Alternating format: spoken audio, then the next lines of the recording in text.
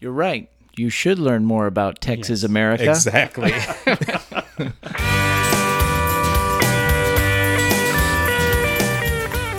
Howdy. You're listening to Come and Take It, a talk show about Texas by Texans, where three friends born and raised in the Lone Star State share our views on the history, culture, and just what it means to be Texan. I'm Mike Zolkowski. I'm Sean McIver. I'm Scott Elfstrom. And we're joined today by a special guest, Steve Guerra, the host of the History of the Papacy podcast. Welcome, Stephen. Thank you very much for having me. The Spanish mission system had a critical role in the early exploration and settlement of Texas. Today we take a special look at the history of missions in the New World, its origins, and the influence it played in the development of the Lone Star State. But first, what is your favorite Texas-shaped novelty item? I feel like I'm cheating a little bit on New York. I should say something with Niagara Falls on it or something, but I was thinking myself, Texas-shaped silver light switch plates. I mean, that's really classy for your home decor. Classy. Yeah, and the important thing there is you probably have to reposition your light switches just to fit the giant shape of Texas. Oh, certainly. Epic light switch. Well, there's a lot of things out there, but, you just can't beat the Texas belt buckle. Because wherever you go, there you are. Yeah, but can a belt buckle really be considered a novelty item? It's on the fence. It holds up your pants. Number two would then be Texas-shaped praline candies. Yeah, there you go. Delicious. Yeah. I'm going to go with a trivet upon which to place your hot pots. I don't need your fancy French words. Or a doily, maybe? Perhaps. Okay. As long as it's shaped like Texas. Yeah.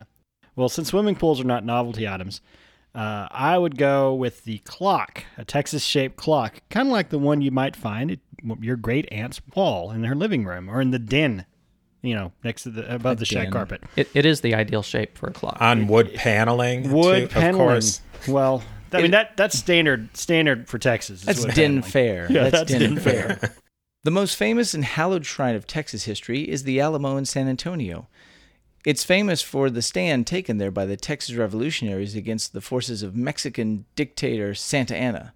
But before it became a fortress, it was a mission serving a very different purpose, to bring Spanish civilization and Christianity to Native American tribes.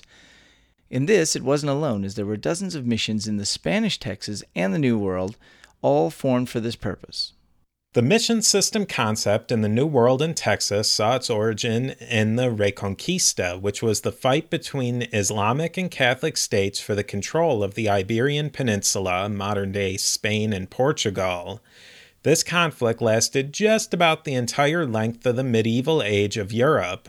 The frontier between the Christian states and the Islamic states became a no-man's land and were severely depopulated. The Catholic kings came up with the idea of setting up communities in these depopulated areas with military, administrative, and religious buildings and organizations so that they could have strong Christian centers in these newly reconquered lands.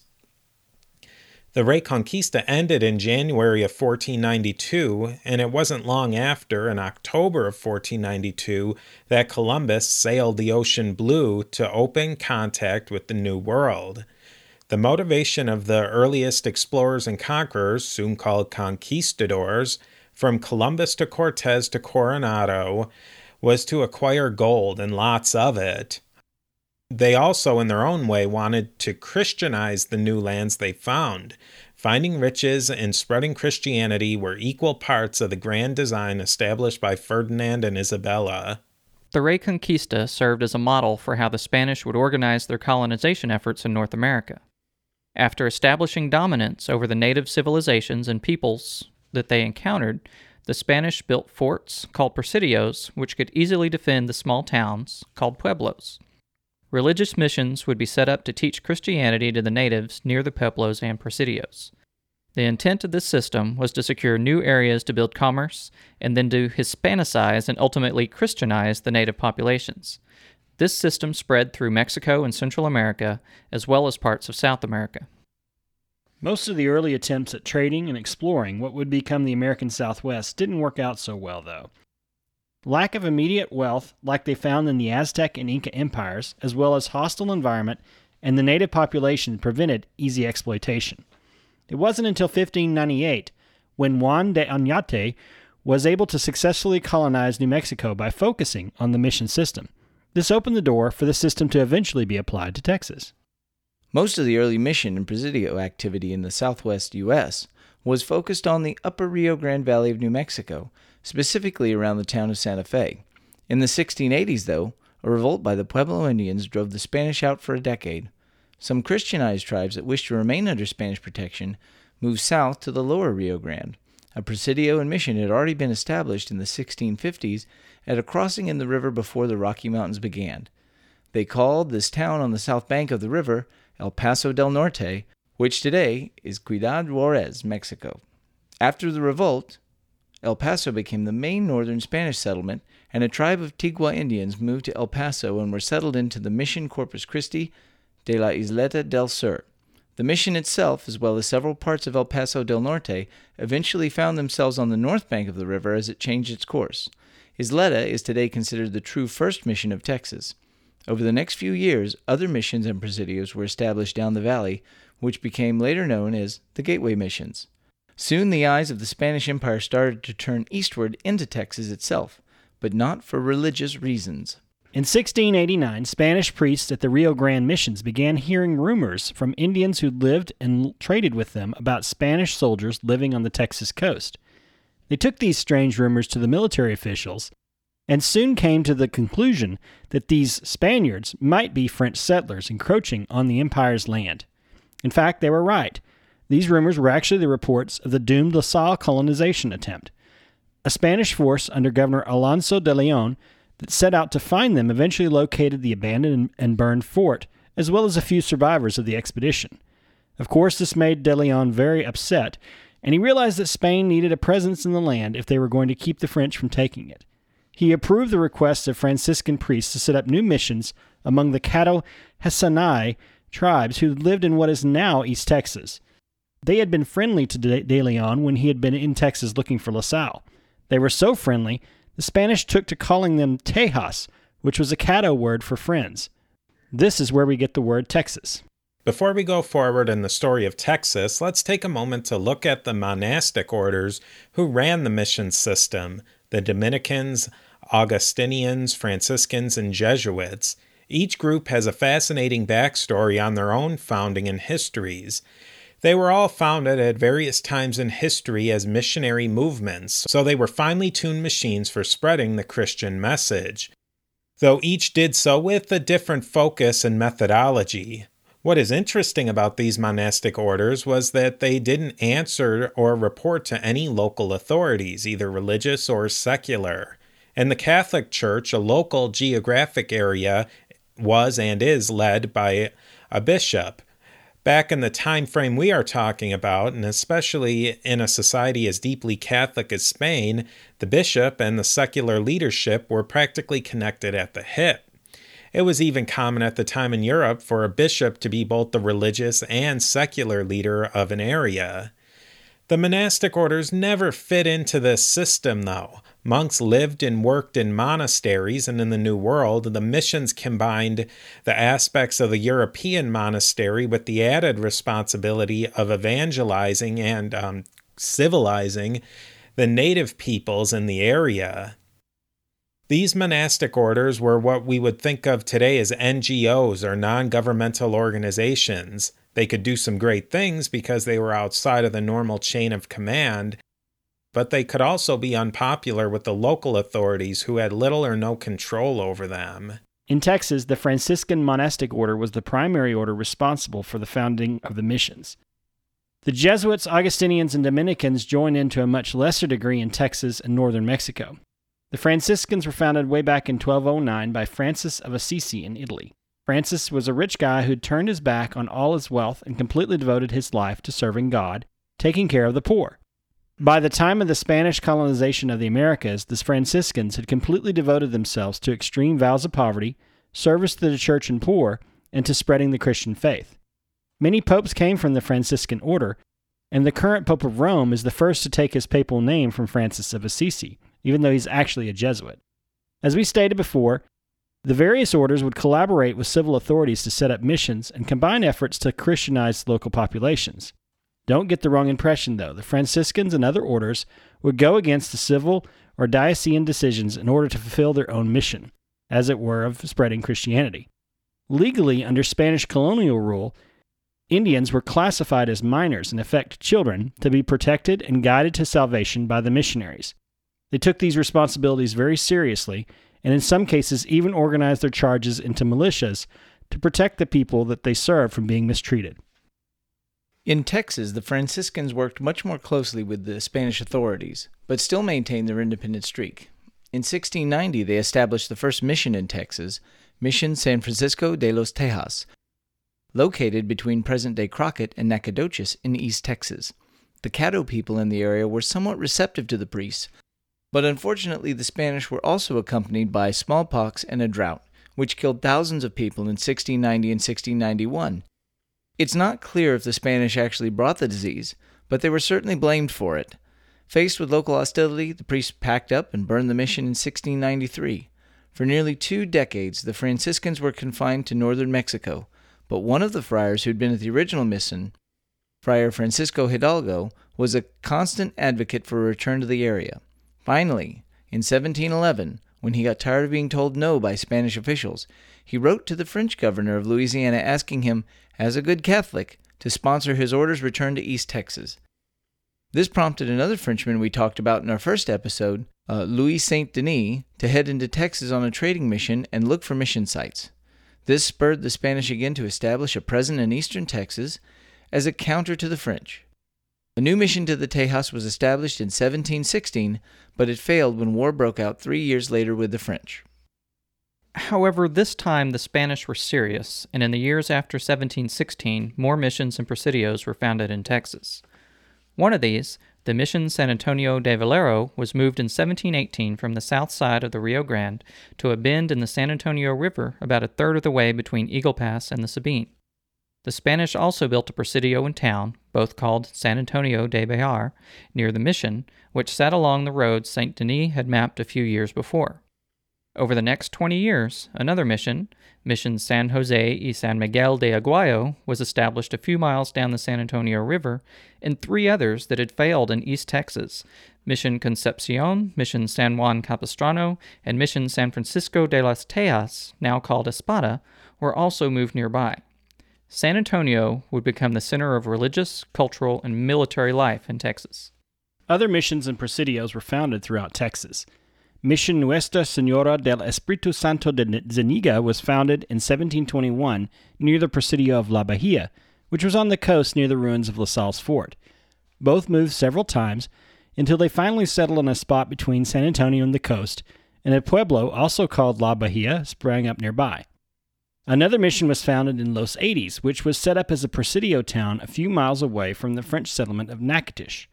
Los Eighties wasn't actually in Texas, but is in fact in today's Louisiana, but for a while it was the capital of Texas.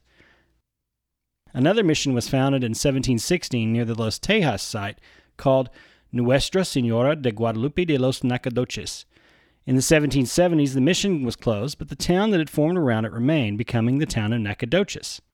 Other missions were formed in South Texas on the Nueces as well as in the towns of San Patricio and Refugio. Finally, a mission and presidio, both called San Saba, were founded on the edge of the plains in 1757 to serve the Apache who were thought to live there in the area, and to explore the possibility of silver mining. What the Spanish found instead was that it was deep inside of Comanche territory, and they were not particularly receptive to missionary activity. In 1758, war broke out between the Spanish and the Comanche, and the mission was utterly destroyed, and they were pretty much driven out of Comancheria permanently. Life in the missions, presidios, and pueblos fit quite well into the medieval social order of those who pray, those who fight, and those who work. Prayer, work, educating the local native population, and planning for future missionary activities wouldn't have left the monks of the New World mission with a lot of downtime. Prayer was obviously a huge part of mission life, and the monks prayed the divine offices, the 9 times a day prayer cycle, plus normal masses and other liturgical celebrations. It wasn't all fun and praise, though. The monks worked incredibly hard in brutal conditions, and were forced to be jacks of all trades. The missions of Texas were a long way down the supply chain from the parts of Mexico where manufactured goods could be procured. The monks needed to grow their own food, make their own horseshoes, plow blades, nails, and whatever else they needed on their own forges. Constructing and maintaining buildings, and even creating religious art would be an everyday occurrence in the mission. The purpose of these missions wasn't to run some quaint homespun DIY camp. It was to train the Native American population how to be good, self-sufficient, civilized Christians. The monks took this in stride, though. It was what they were trained to do and what they completely devoted their lives to. The Native Americans who lived in and around the missions would have done all the day-to-day practical activities of the monks and were instructed in Latin and Spanish, along with the Christian education of the Catechism. They were also taught European-style farming techniques, as well as how to raise domesticated animals such as chickens, pigs, cattle, and horses. The decline of the mission system was written into its DNA. The mission system wasn't meant to last forever. As new areas were colonized, it was only a matter of time before a colony would be settled enough for regular diocesan and civil control to take over. For the bishops and the governors, the monastic orders were good when they were expanding Spanish control, but they did not like the order's independence. The shift from the devoutly Catholic Habsburgs to the less pious Bourbons led to the church gradually losing influence in the Spanish court. The rise of other European powers in the Americas didn't help either. The British and later Americans pushed in on Spanish territory, and they didn't have much time for Catholic religious orders. The decline in Texas was a bit different. As the San Saba mission experience showed, the Native American tribes in the North, Central, and West Texas were resistant to missionary activity. The Plains Indians, with their horse culture, simply had no need and less desire to settle down and Christianize. There was also less money and less need for the mission component of the colonial system. Many of the larger tribes had more interest in the trade and interaction that came through the Pueblo and Presidios than the strictures of the missions. In Mexico, the empire began to secularize, and the power of independent monastic orders became less important. Because of the cost and defensibility, most missionary activity devolved into San Antonio, the border, and South Texas, such as La Bahia and Refugio. The growth of the Tejano cattle ranching industry in the first years of the 19th century was fueled by a desire from a few large landowners to graze their land on mission territory. Most of the missions declined, and their residents gradually became absorbed into the Tejano and Mexican culture. After the independence of Mexico, this combined with secularization of the new Republican government to spell the final end of the mission system in Texas. As countries gained their independence from Spain, they wanted control over the important institutions of the chains of fortresses, missions, and towns. Throughout the 1820s, most of the missions in San Antonio were abandoned, as were the ones in La Bahia and Refugio. Flooding of the Rio Grande and El Paso in 1829 moved the river path and destroyed the missions there serving the Isleta and Socorro. San Antonio de Valero had been secularized in 1806 and became the main presidio in San Antonio. It was initially occupied by soldiers from Coahuila, from an area known as Alamo de Parras, which resulted in a new name for the old mission, the Alamo. By 1830, there were no active missions in Texas. Despite the abandonment of the system, the legacy of the missions in Texas is clear, though. Franciscan missionaries, more than Spanish soldiers or settlers, were the vanguard of Spanish culture into Texas. Despite the initial failure and start-stop nature of their effort, at least within the interior of Texas, the missions were successful when they were supported by towns and troops. For the most of the 1700s, missions in Texas were successful in developing the cattle industry. At La Bahia, Karankawa Indians learned how to ride and break the wild mustangs living in the area and to herd the wild longhorns that graze there. As the missions declined, these Indians, known as vaqueros or cowboys, formed a major component of Tejano culture in South Texas and northern Mexico. Mission ruins were used to provide building materials for many towns throughout Texas, including Refugio, San Antonio, Goliad, Nacogdoches, and other locations. The Moorish-style aqueduct built at the San Antonio Espada mission supplied water from the San Antonio River to local farmers and was kept and maintained even after the mission was closed in 1824. It continues to be used today and is a marvel of old-world architecture and engineering. The missions also continued on a smaller scale in El Paso. The Isleta and Socorro missions were rebuilt around 1850, and they continue as churches, community centers, and to preserve the historic record of the Tigua and Piro people to this day. The San Antonio missions in La Bahia fell into ruin in the late 1800s, but in the 1930s, with the centennial celebration of Texas independence, many of these sites began restoration projects. Today, all of the San Antonio mission chapels have been restored and reconsecrated by the Catholic Church, and the beautiful mission compound at La Bahia has also been fully restored to its 1749 condition. The Alamo Mission itself is probably the most recognizable remnant of the mission period in Texas. Battles in the Texas Revolution were fought near the Refugio, Concepcion, and Espada missions, but it was the stand that Bowie, Travis, and Crockett took there that has permanently etched itself into Texas legacy. There would be no Alamo if it were not for the desire of the church to spread Christianity to the Native Americans of Texas. There's a lot of things we recognize in terms of the Catholic faith of today in some of these, and we see the names of the orders, and we see the names of, these roles of bishop and monk and pieces like that. But the idea of like the missions and what they served is it feels like a very alien concept in the modern world. It's funny that you mention that it's an alien concept, because going through all of this material and going through this outline and seeing how the Spanish set up their mission system in a way that the monks and their chapels, along with the military forts, were this beachhead in the New World to go out there and mingle with the natives and bring them into the fold. It's actually not that different than the way United States Special Forces functions. Seriously, no, it's true. There is a book that I read probably 5 or 6 years ago called Imperial Grunts by Robert D. Kaplan, and it basically goes through that whole idea that the U.S. Special Forces, the Green Berets in Afghanistan and Iraq, and they've even got some stationed in Outer Mongolia.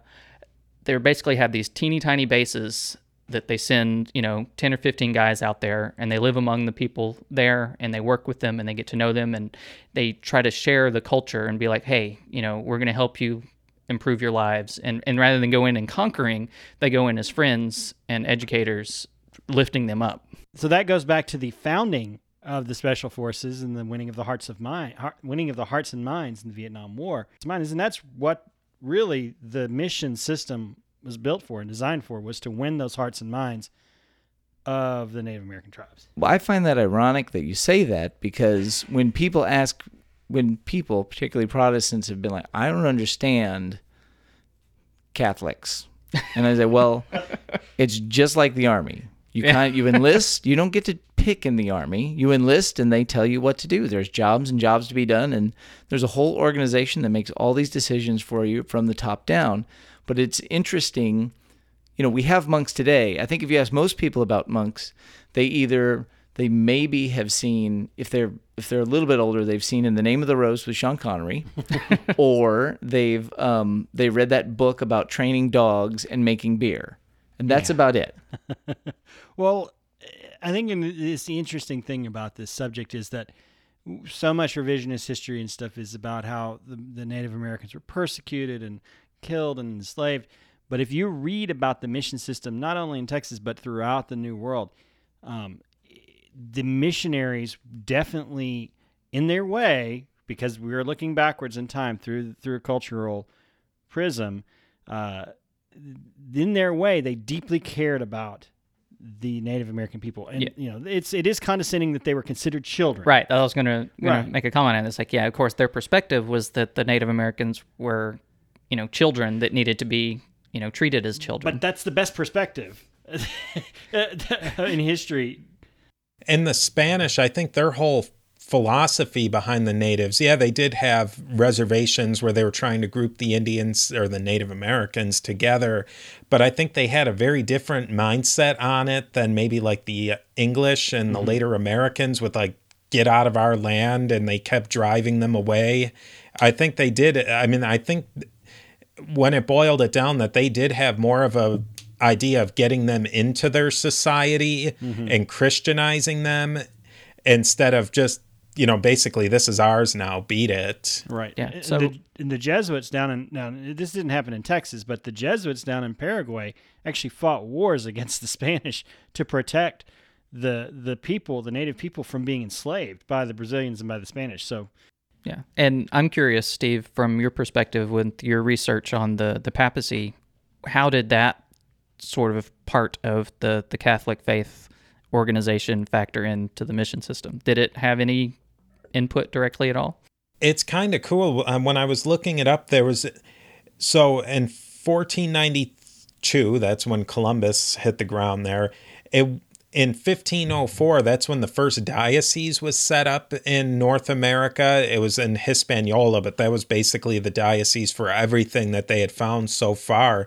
And it wasn't until 1537 that a Pope, Paul III, he issued a papal bull, like an official papal executive order, saying that Native Americans that they discovered they were actually human beings. So I think that's set. Before that it was a gray area. Were they human beings or not? Even though we were talking about him earlier, Bartolomé de los Casas. There were some Spaniards who were really fighting that. We're treating these people pretty lousy. And it wasn't until 30, almost 40 years later that they said, okay, now the people we've discovered here are actually humans. that they had souls that could be saved. Yeah. When Steve and I first started talking about this, where do our worlds collide? Where do our worlds meet? And I think the most obvious area of where the history of the popes, the history of the papacy, and the history of Texas meet is in the mission system, because that is the most and the earliest Catholic presence in Texas. Well, I'll tell you the ironic thing about missions in Texas is that when I was a freshman, we moved to a little town called New Caney that's just northeast. It's about 15 minutes northeast of Houston, and the area had no Catholic church. You could go 35 miles and not hit a Catholic church. So it actually had a mission, and nearby there's a convent. And so the Monsignor that ran the convent was in his 90s, and they would bring him in, and he would do the Mass once on a Sunday. And there was people that all the Catholics came in out of the woods. There was not a big Catholic population there, he was in his 90s. So where normally a Mass would take anywhere from, with a young priest, let's say 56 minutes and change, it was 2.5 hours, just because he was physically so old to move around. So we got a new priest, the magnificent. Well, I mean, he was old and he was living at the convent, but we got a new priest. He was this priest from Ireland. He's a magnificent priest, and he's still here in Texas today. But he was very honest with us as a congregation. He said, I signed up for missionary work. I signed up. I was ready to go anywhere in the world. I was ready to do God's work. I was ready to go to Africa. I was ready to go to India. And they sent me to Texas. They sent me to 15.5 minutes northeast of Houston, because that's where the mission is. And it was a mission, and it incorporated as a church. It became part of the diocese and incorporated as a church. But the mission system still exists, not even outside. It's still here in the United States today, and even in Texas in places. Well, and then your dad was the superintendent at the school district of Isleta in El Paso. That's true. Yeah, they Mom and Dad lived in Isleta for a few years, and he was superintendent there. And that is the mission. Yeah, it is the oldest active mission in Texas, and it is actively, it's a functional chapel. It's a functional chapel. I mean, you can go to but not only that, but it serves the important purpose of preserving the Isleta people, preserving their heritage as well. Who were the first people that went there? The first people to go to the moon were astronauts. Well, the first people that came to the New World after the early explorers were these missionaries. Right. They were the only ones that cared. They care. And, there's this thing about, like you said, there's this lens of history, and we look at it now. But there's, for better or worse, however people feel about organized religion one way or the other, for the majority of people, they don't do it to get rich. They do it because they feel compelled, and they have a compassion towards people and humanity and making the world a better place. And they these people, you don't pack up your stuff and you don't take a vow of charity and chastity and sail across the ocean to, just kind of get by. It's you have to feel compelled and called to this. And burn your mission 3 times before you finally get one that sticks. Yeah, it wasn't easy. This wasn't an easy job for these guys. Oh, like that Hidalgo. I mean, he worked like a dog when he had to go back to Mexico. I mean, that's all he did was basically work all day, but that's all he thought about was going back to, I can't remember which mission it was, the one that had burned down. Yeah, it was the Tejas that's mission. all he thought about for 20 years. So he was obviously no spring chicken by that point, but that's still all he wanted to do. Well, it's an interesting thing for us as Texans, Stephen, because, being from New York like you are, there's more of a focus on the American history and how the early Americans sort of dealt with the native population and the adjustment there. But for us in Texas and our heritage, there's so much more of how we dealt. It's the same time frame. I mean, you look at the dates, you're like, oh, I wonder what was happening on the East Coast of America around about 1686. What was going on over there?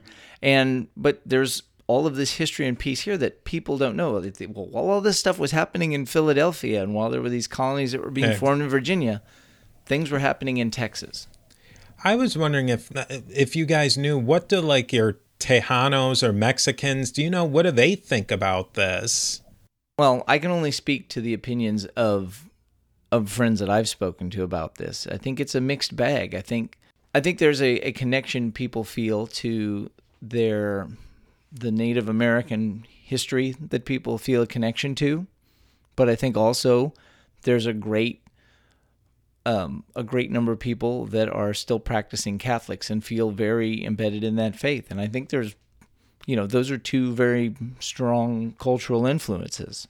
Yeah, there's a lot going on there. It's the most visible reminder of Spanish Texas. Yeah, I mean, like you said, the shape of the Alamo, that's a mission, and that's one of the overriding symbols of Texas culture.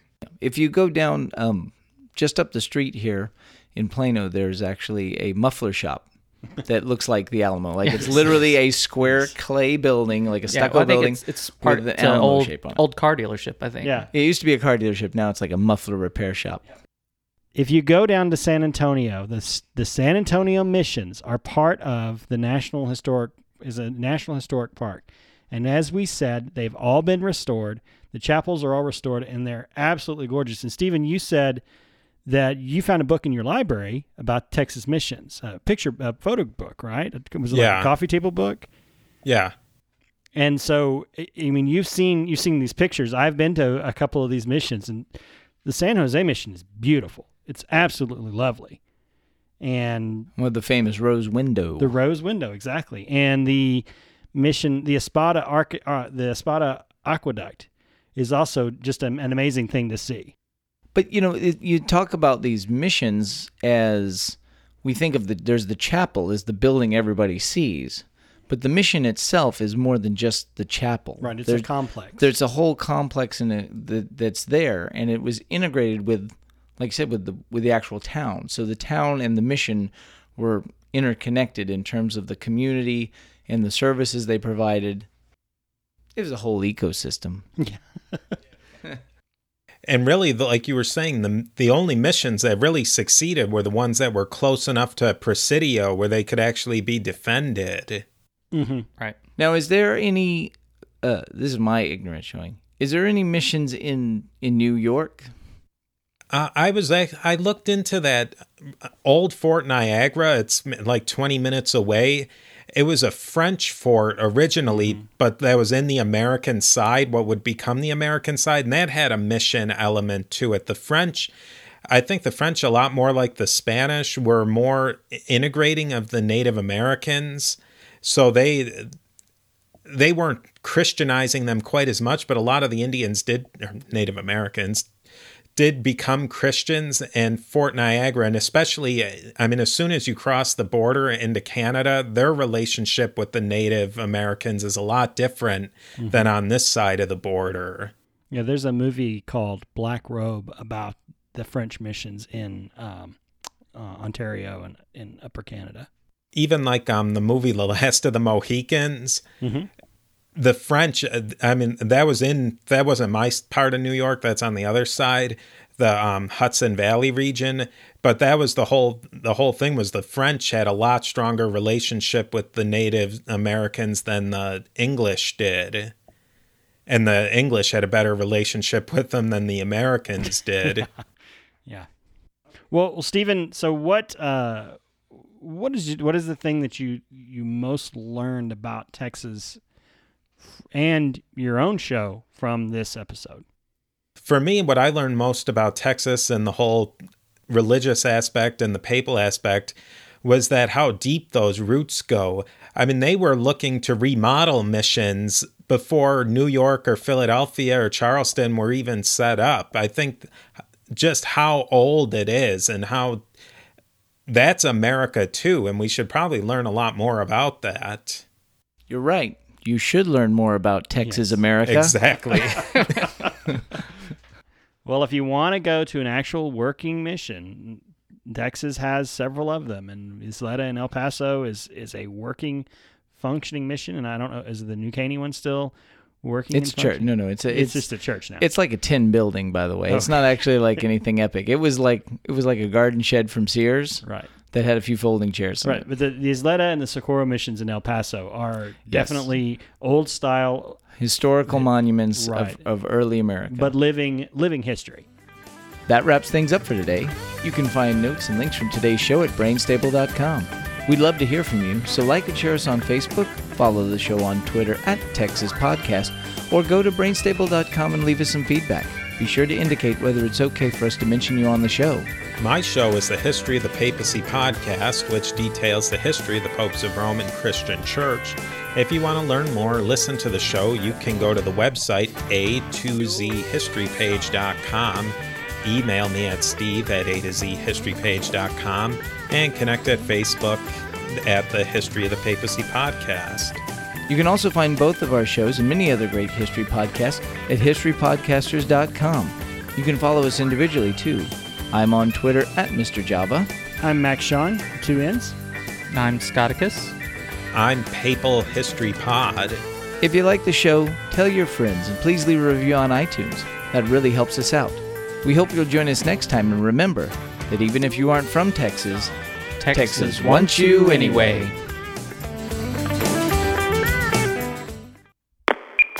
Brainstable.